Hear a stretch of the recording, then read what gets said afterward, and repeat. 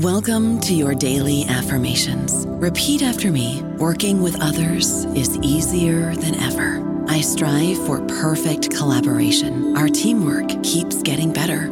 Yeah, affirmations are great, but Monday.com can really get you the teamwork you desire. Work together easily and share files, updates, data, and just about anything you want all in one platform. Affirm yes to start, or tap the banner to go to Monday.com.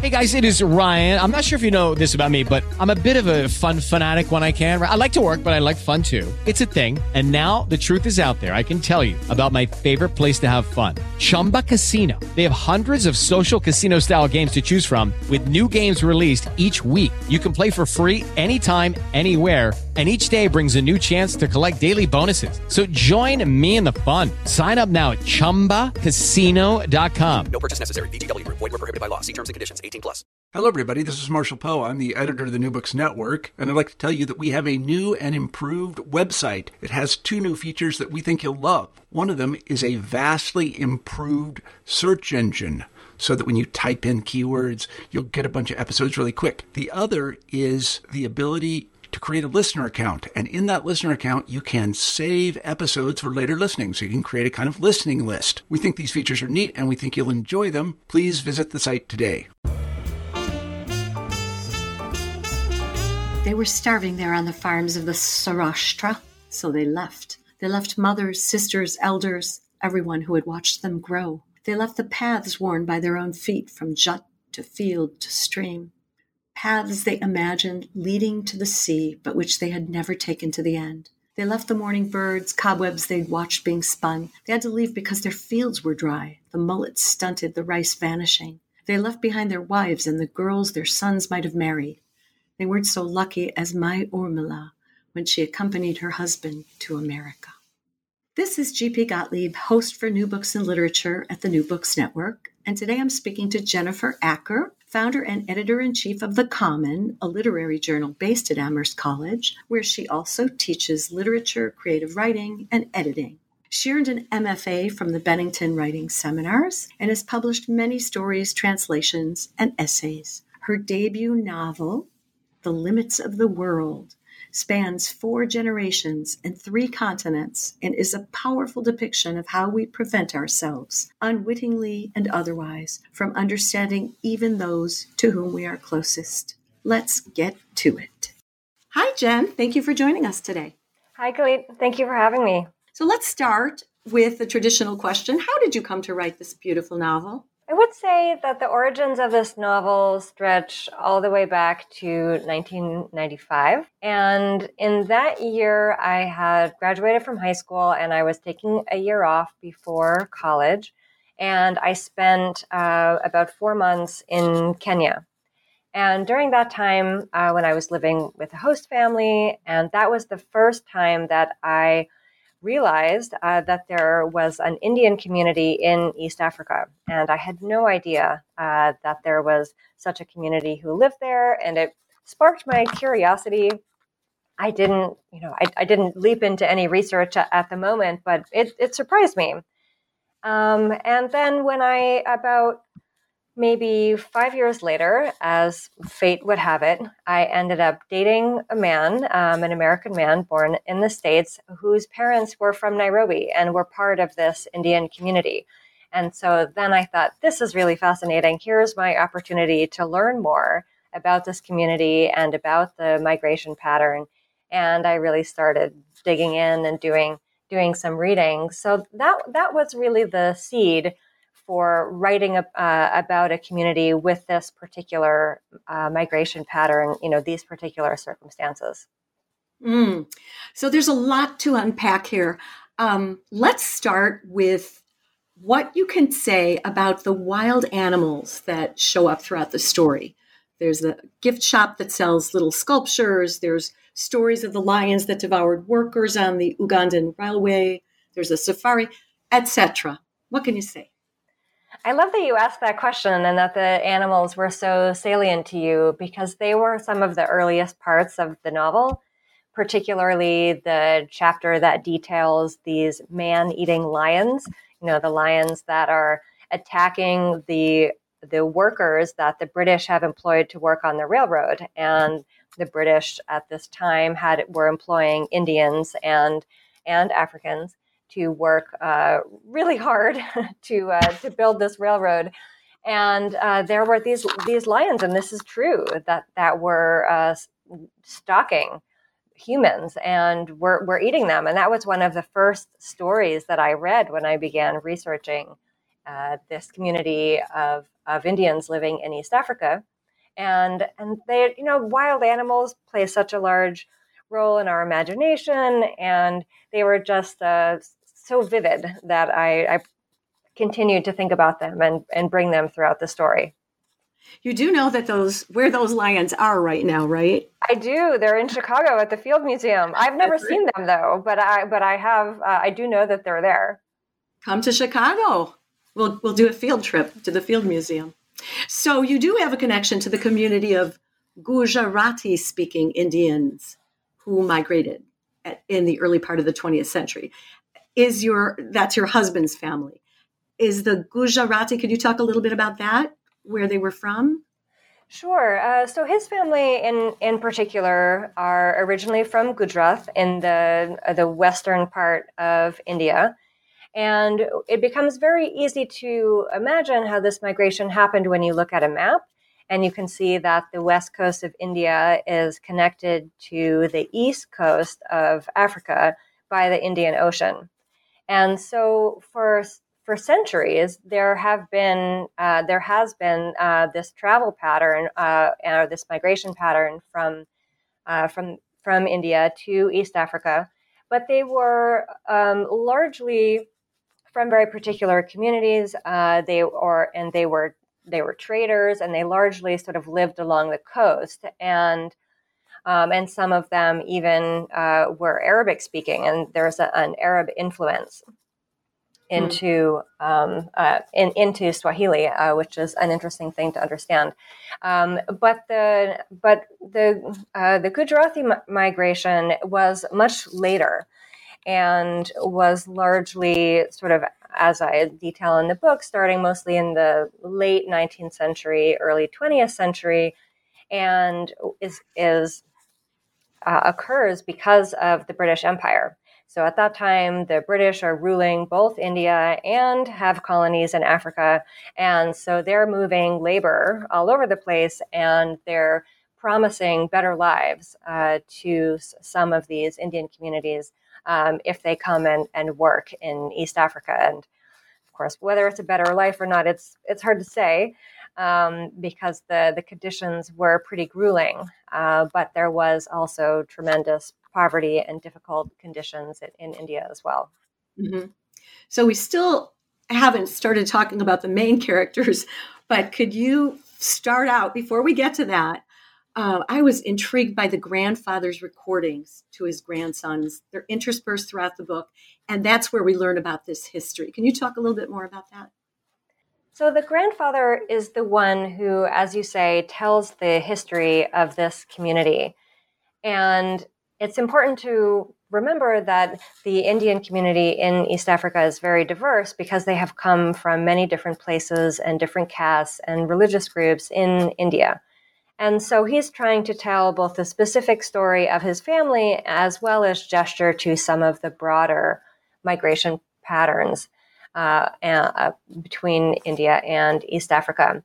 And originally, I had written these sections in the first person plural as the we. And my idea was that it would be a chorus sort of narrating their communal history. And it was very tricky to do. I found that we sort of lost some momentum because it was hard to get a lot of specificity when you're talking about a whole community. Some people do this very well. I did not find a way to do it superbly in that attempt. So I changed it to the first person, and that allowed me to make this a character who is actually part of the story, who is related to the other people in the story. So we care more about him and about his thoughts and his experiences and what he has to pass on to his family. Mm-hmm. And then we meet Sunil as he and his girlfriend are looking for a new apartment. So could you discuss what's set in motion when the prospective landlady asks if they're married? So Sunil and his girlfriend, her name is Amy, they go to view an apartment. They're getting kicked out of their old one in Cambridge. And when they see this apartment, which is much better than they expected for their price range as graduate students, that the landlady is concerned about their status of their relationship. She wants them to be married. And at first, Sunil thinks that she is suspicious of them because he's not white. But what she says, the landlady, is that what she really cares about is that they are official in some way. And so in that moment, in the spur of the moment, they say to the landlady that they're engaged. And that means that then they have to get married. I loved that scene. So now introduce us to Sunil's mother and explain this. Why does her brother allow broken shipments to be sent to her at her store? So Urmila is a really, we might call her a tough woman. She has big emotions, she has big ideas, and she has a lot of conflict in her life. And she has these relationships with her family that she maintains long distance. So her brother is in Nairobi and she herself is in Columbus, Ohio. And she's running this store selling imported goods from Africa. And she discovers that the shipments that she's receiving are broken. And it's her brother who has helped arrange these shipments because he also has a store in Nairobi.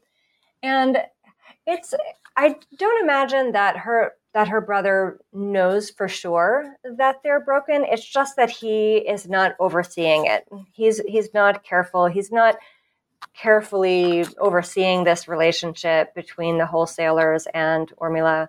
And even though she has complained before, it's not really a concern of his.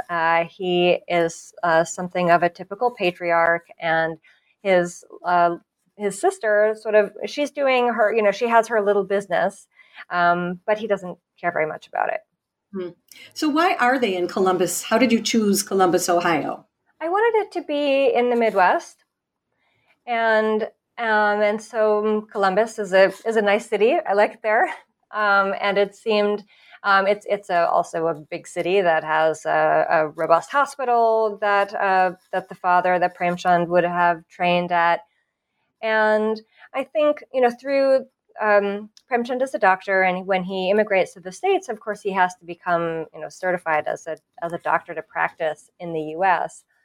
And his story, I think, was typical of a lot of immigrants to this country who were sort of moved around from city hospital to city hospital as they move up in the ranks.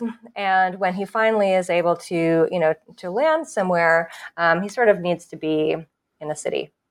I don't know about you, but I'm very busy and I don't have a lot of time to cook. That's why I subscribe to Factor. Eating better is easy with Factor's delicious, ready-to-eat meals. Every fresh, never frozen meal is chef-crafted, dietitian approved, and ready to go in just 2 minutes. You'll have over 35 different options to choose from every week, including Calorie Smart, Protein Plus, and Keto. These are 2-minute meals. Factor meals are ready to eat and heat, so there's no prepping, cooking, or cleanup needed. They're flexible for your schedule. Get as much or as little as you need by choosing your meals every week. Factor is the perfect solution if you're looking for fast, premium options with no cooking required. Sign up and save. We've done the math, and this is important. Factor is less expensive than takeout, and every meal is dietitian approved to be nutritious and delicious. Head to factormeals.com/NBN50 and use code NBN50 to get 50% off. That's code NBN50 at factormeals.com/NBN50 to get 50% off.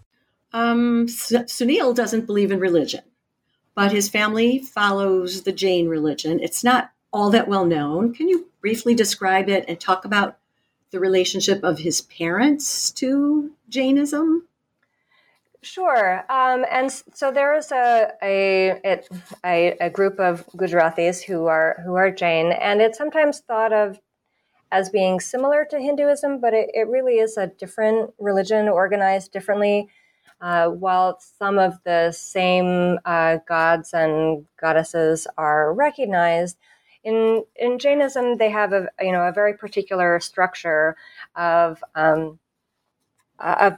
people who came before, who were elevated, who achieved nirvana, who were able to get rid of all of the karma. So karma is sort of the energy that we accumulate in our daily lives. And one analogy that I read that I particularly like is like if there's a wet cloth, karma is sort of the dirt that sticks to the cloth. Mm. That's a good one. I think it's Jainism that they do not believe in all creatures have equal value, so they don't even kill a bug.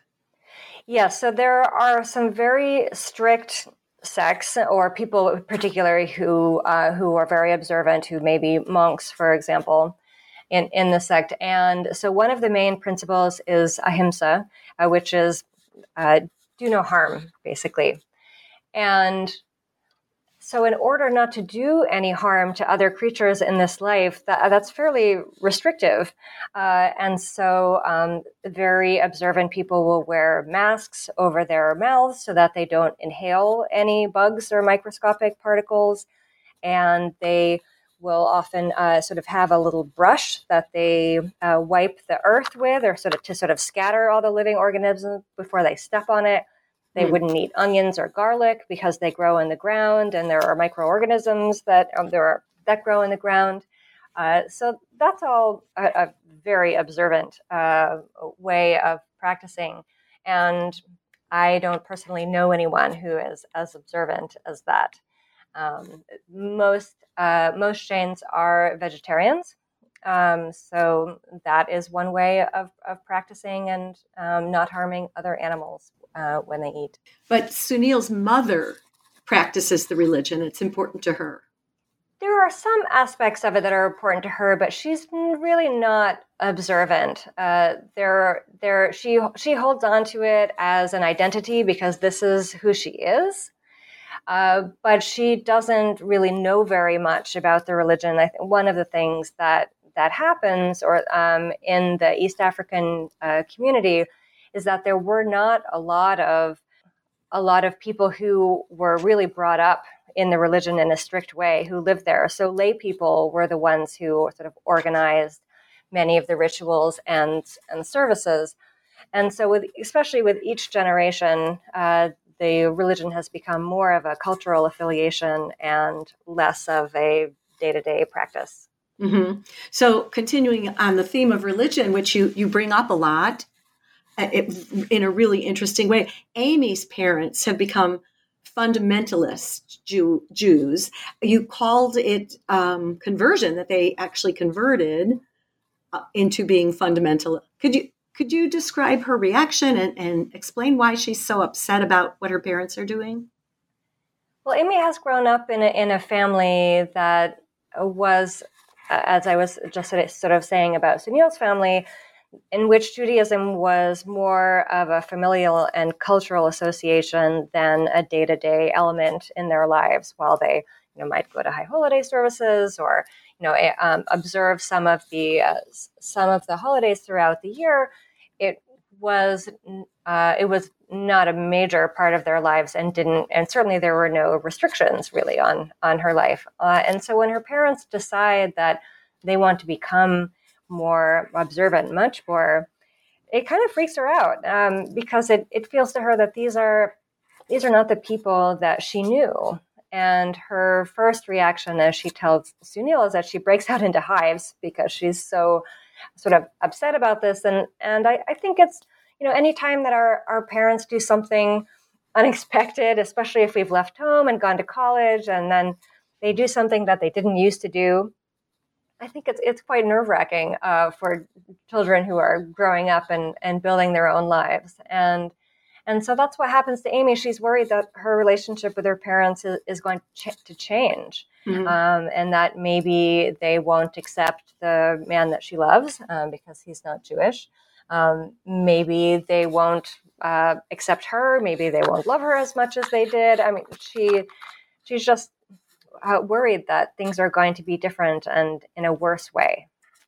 So the two of them are worried that about their both sets of parents, about being accepted. Right. It's a theme throughout. So let's talk about Sunil for a little bit. He's writing this dissertation. He's tormented by this dissertation. And his subject concerns moral beliefs among different peoples. It was fascinating. Can you just kind of give a rundown of that? I'll try to do it briefly, but what Sunil is exploring in his dissertation is this idea, or it's his belief, given his readings and his own intuition, that there is kind of a universality of moral principles among peoples, and as part of his dissertation, he's trying to come up with an explanation for this. Why would it be universal?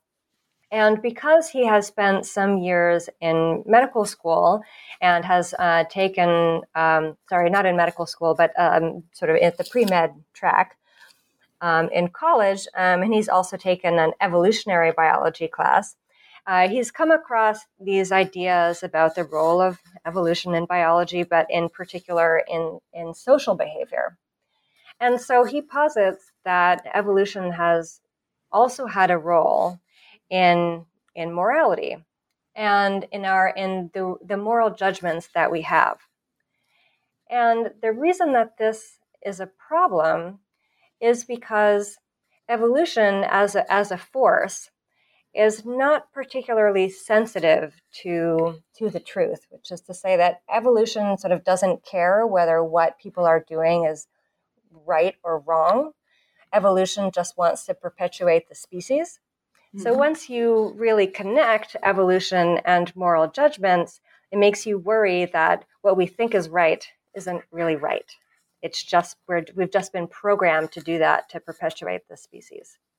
It just felt like a continuation of the themes about religion, just from a different view. I like how you wove that in. So now he has these his advisor, his dissertation advisor, and another professor that's really important to him. Can you talk about that a little bit? So one of his teachers is a professor named Rivka Lieberman, and she teaches a class on ethics that he becomes really invested in. And when the book opens, he's in fact taking this class again because he's stuck on his dissertation, and he's hoping that this class will help him move forward. And she is important to him because she's the first one who is really expressive about believing in him. And, he's gotten into a prestigious program, but he still feels like a fraud, and that he really shouldn't be there, and that he got in because of some kind of affirmative action program, and that he's really not as good as everybody else. And she's the one who engages him in conversation, encourages his dissertation topic, and is really willing to work with him on the ideas in a way that he finds more helpful than, say, his advisor, who's a little more reserved. Well, may everybody working on their dissertation have a professor like her. So we didn't even talk about the main situation, how the whole family travels back to Nairobi because of the cousin being in a terrible car accident. Can you touch upon the relationship between Sunil and his cousin Bimal? So Bimal is roughly his age, and just a little bit older, just about a year older than Sunil. And he has always grown up with his mother sort of pointing to Bimal and saying, why can't you be more like him? Like he's the example that his mother points to when she's dissatisfied about what Sunil is doing. And then Sunil discovers, as a result of this trip, that Bimal is actually his brother, his full brother, and that he was born while his mother was sort of taking a break from her marriage. Unbeknownst to her, she was pregnant, and when she had the baby, she gave it to her brother in Nairobi to raise. And so this is pretty earth-shattering for Sunil, who has grown up as an only child and fairly far away from family. And he sort of also suddenly understands why his mother is so attached to this cousin of his. So far, we've discussed a number of major themes in your novel: animals, religion and morality, place, all the different places that thing, geography of place. And the fourth subject that I thought is incredibly important is food. So I have a few examples here. Urmila eats a third of the special dessert in the middle of the night when they get to Nairobi. Or the scene where, quote, she peeled the skin of a ripe mango away from the flesh and bit in. The rush of sweetness calmed her. Juice slid down her fingers. Urmila really has a sweet tooth. And she has a lot of energy in her body, sort of like all of these conflicting emotions and conflicting thoughts. And she finds that sweets calm her. She's sort of a compulsive sweets eater. And that when she's stressed, she'll find something sweet to eat. And so that's why when she can't sleep in the middle of the night, she takes this dish out of the fridge and, eats so much of it in one, eats a third of it in one go. And so that is particularly important to her. But also, these particular foods that are part of her upbringing, the foods that she makes, the foods that her sister makes, are part of her culture, and it's part of, for her, what makes her Indian. And so she's often sort of pointing these foods out to Amy and also to her son, and feeling regretful when if he doesn't like something, if Sunil doesn't like something. And it's very important to her that people like the food, because in some way it means that they will like her. Mm-hmm. But there's also an intriguing scene where Sunil runs off and gets a hamburger, and when he comes back, they can all smell flesh on him, and it ends up he ends up leaving the country because of it. Food is important to you. It is important. It is important. Yeah, I think. I suppose I did grow up in a family that cares a lot about food as well, and food is so culturally significant, yeah. And it's one of the ways that we learn about other places and even other languages and other people. And it also is a communal activity, of course. And so if we can all sit down to a meal together, that's symbolic of all being able to share some ideals as well. Yeah. So now Sunil and Amy are in Kenya after the car accident. They've all gathered. And Sunil has been given an extension on his dissertation. Why can't he just sit down and finish? He wishes he knew. It's, I think he has trouble writing. He has, sort of trouble moving forward. He's intimidated by the field. And as I mentioned, he feels like a fraud. And for those reasons, which is, I think, endemic among graduate students, he has a hard time going forward. But he also has a hard time because of the particular topic.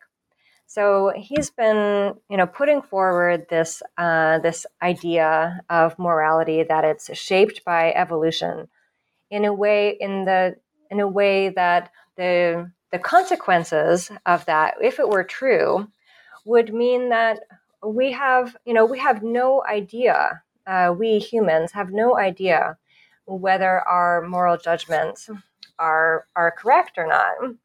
How we have no idea whether we could even know that our moral judgments are true. We're sort of, captive by these evolutionary forces. And because it has been so important to him in his life to be able to sort of defend himself and to have, relationships with other people that are fair and that are equal, like he thinks of himself as being a very moral person. And especially in how you treat people and how he should be treated as an individual. Mm-hmm. And so his idea for his dissertation is directly at odds with how he wants to live his life.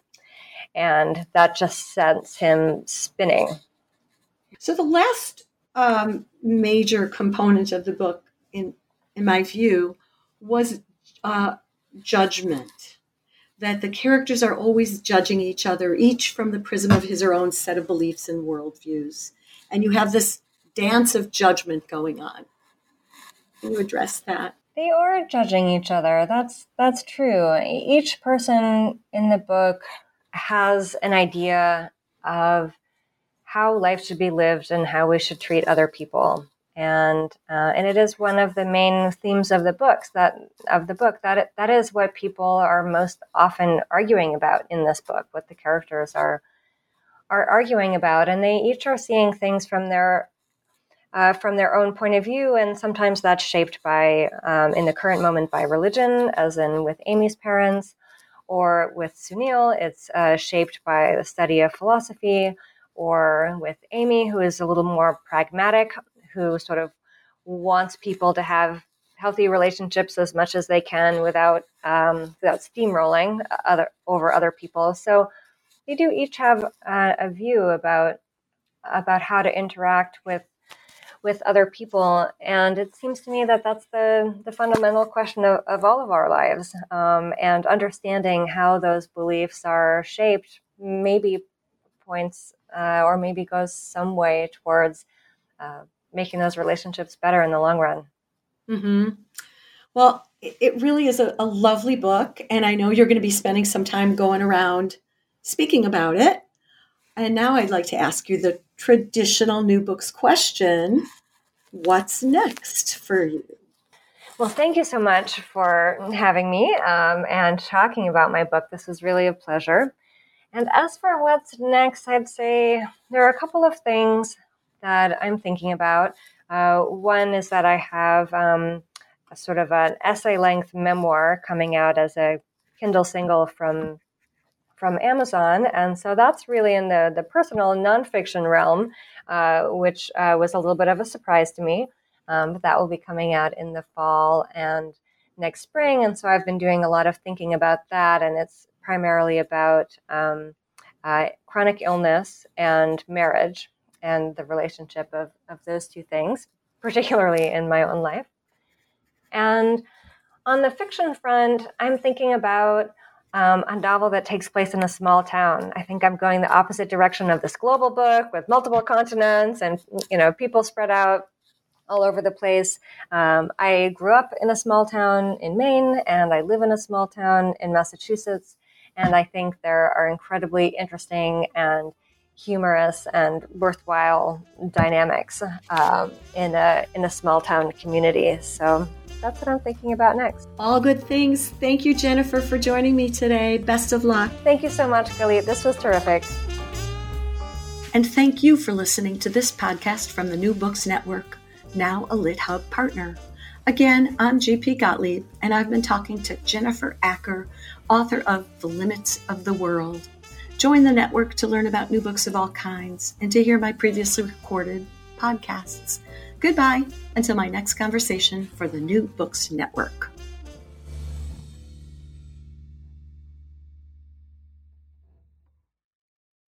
Hey guys, it is Ryan. I'm not sure if you know this about me, but I'm a bit of a fun fanatic when I can. I like to work, but I like fun too. It's a thing. And now the truth is out there. I can tell you about my favorite place to have fun. Chumba Casino. They have hundreds of social casino style games to choose from with new games released each week. You can play for free anytime, anywhere. And each day brings a new chance to collect daily bonuses. So join me in the fun. Sign up now at ChumbaCasino.com. No purchase necessary. VGW Group. Void where prohibited by law. See terms and conditions. 18+.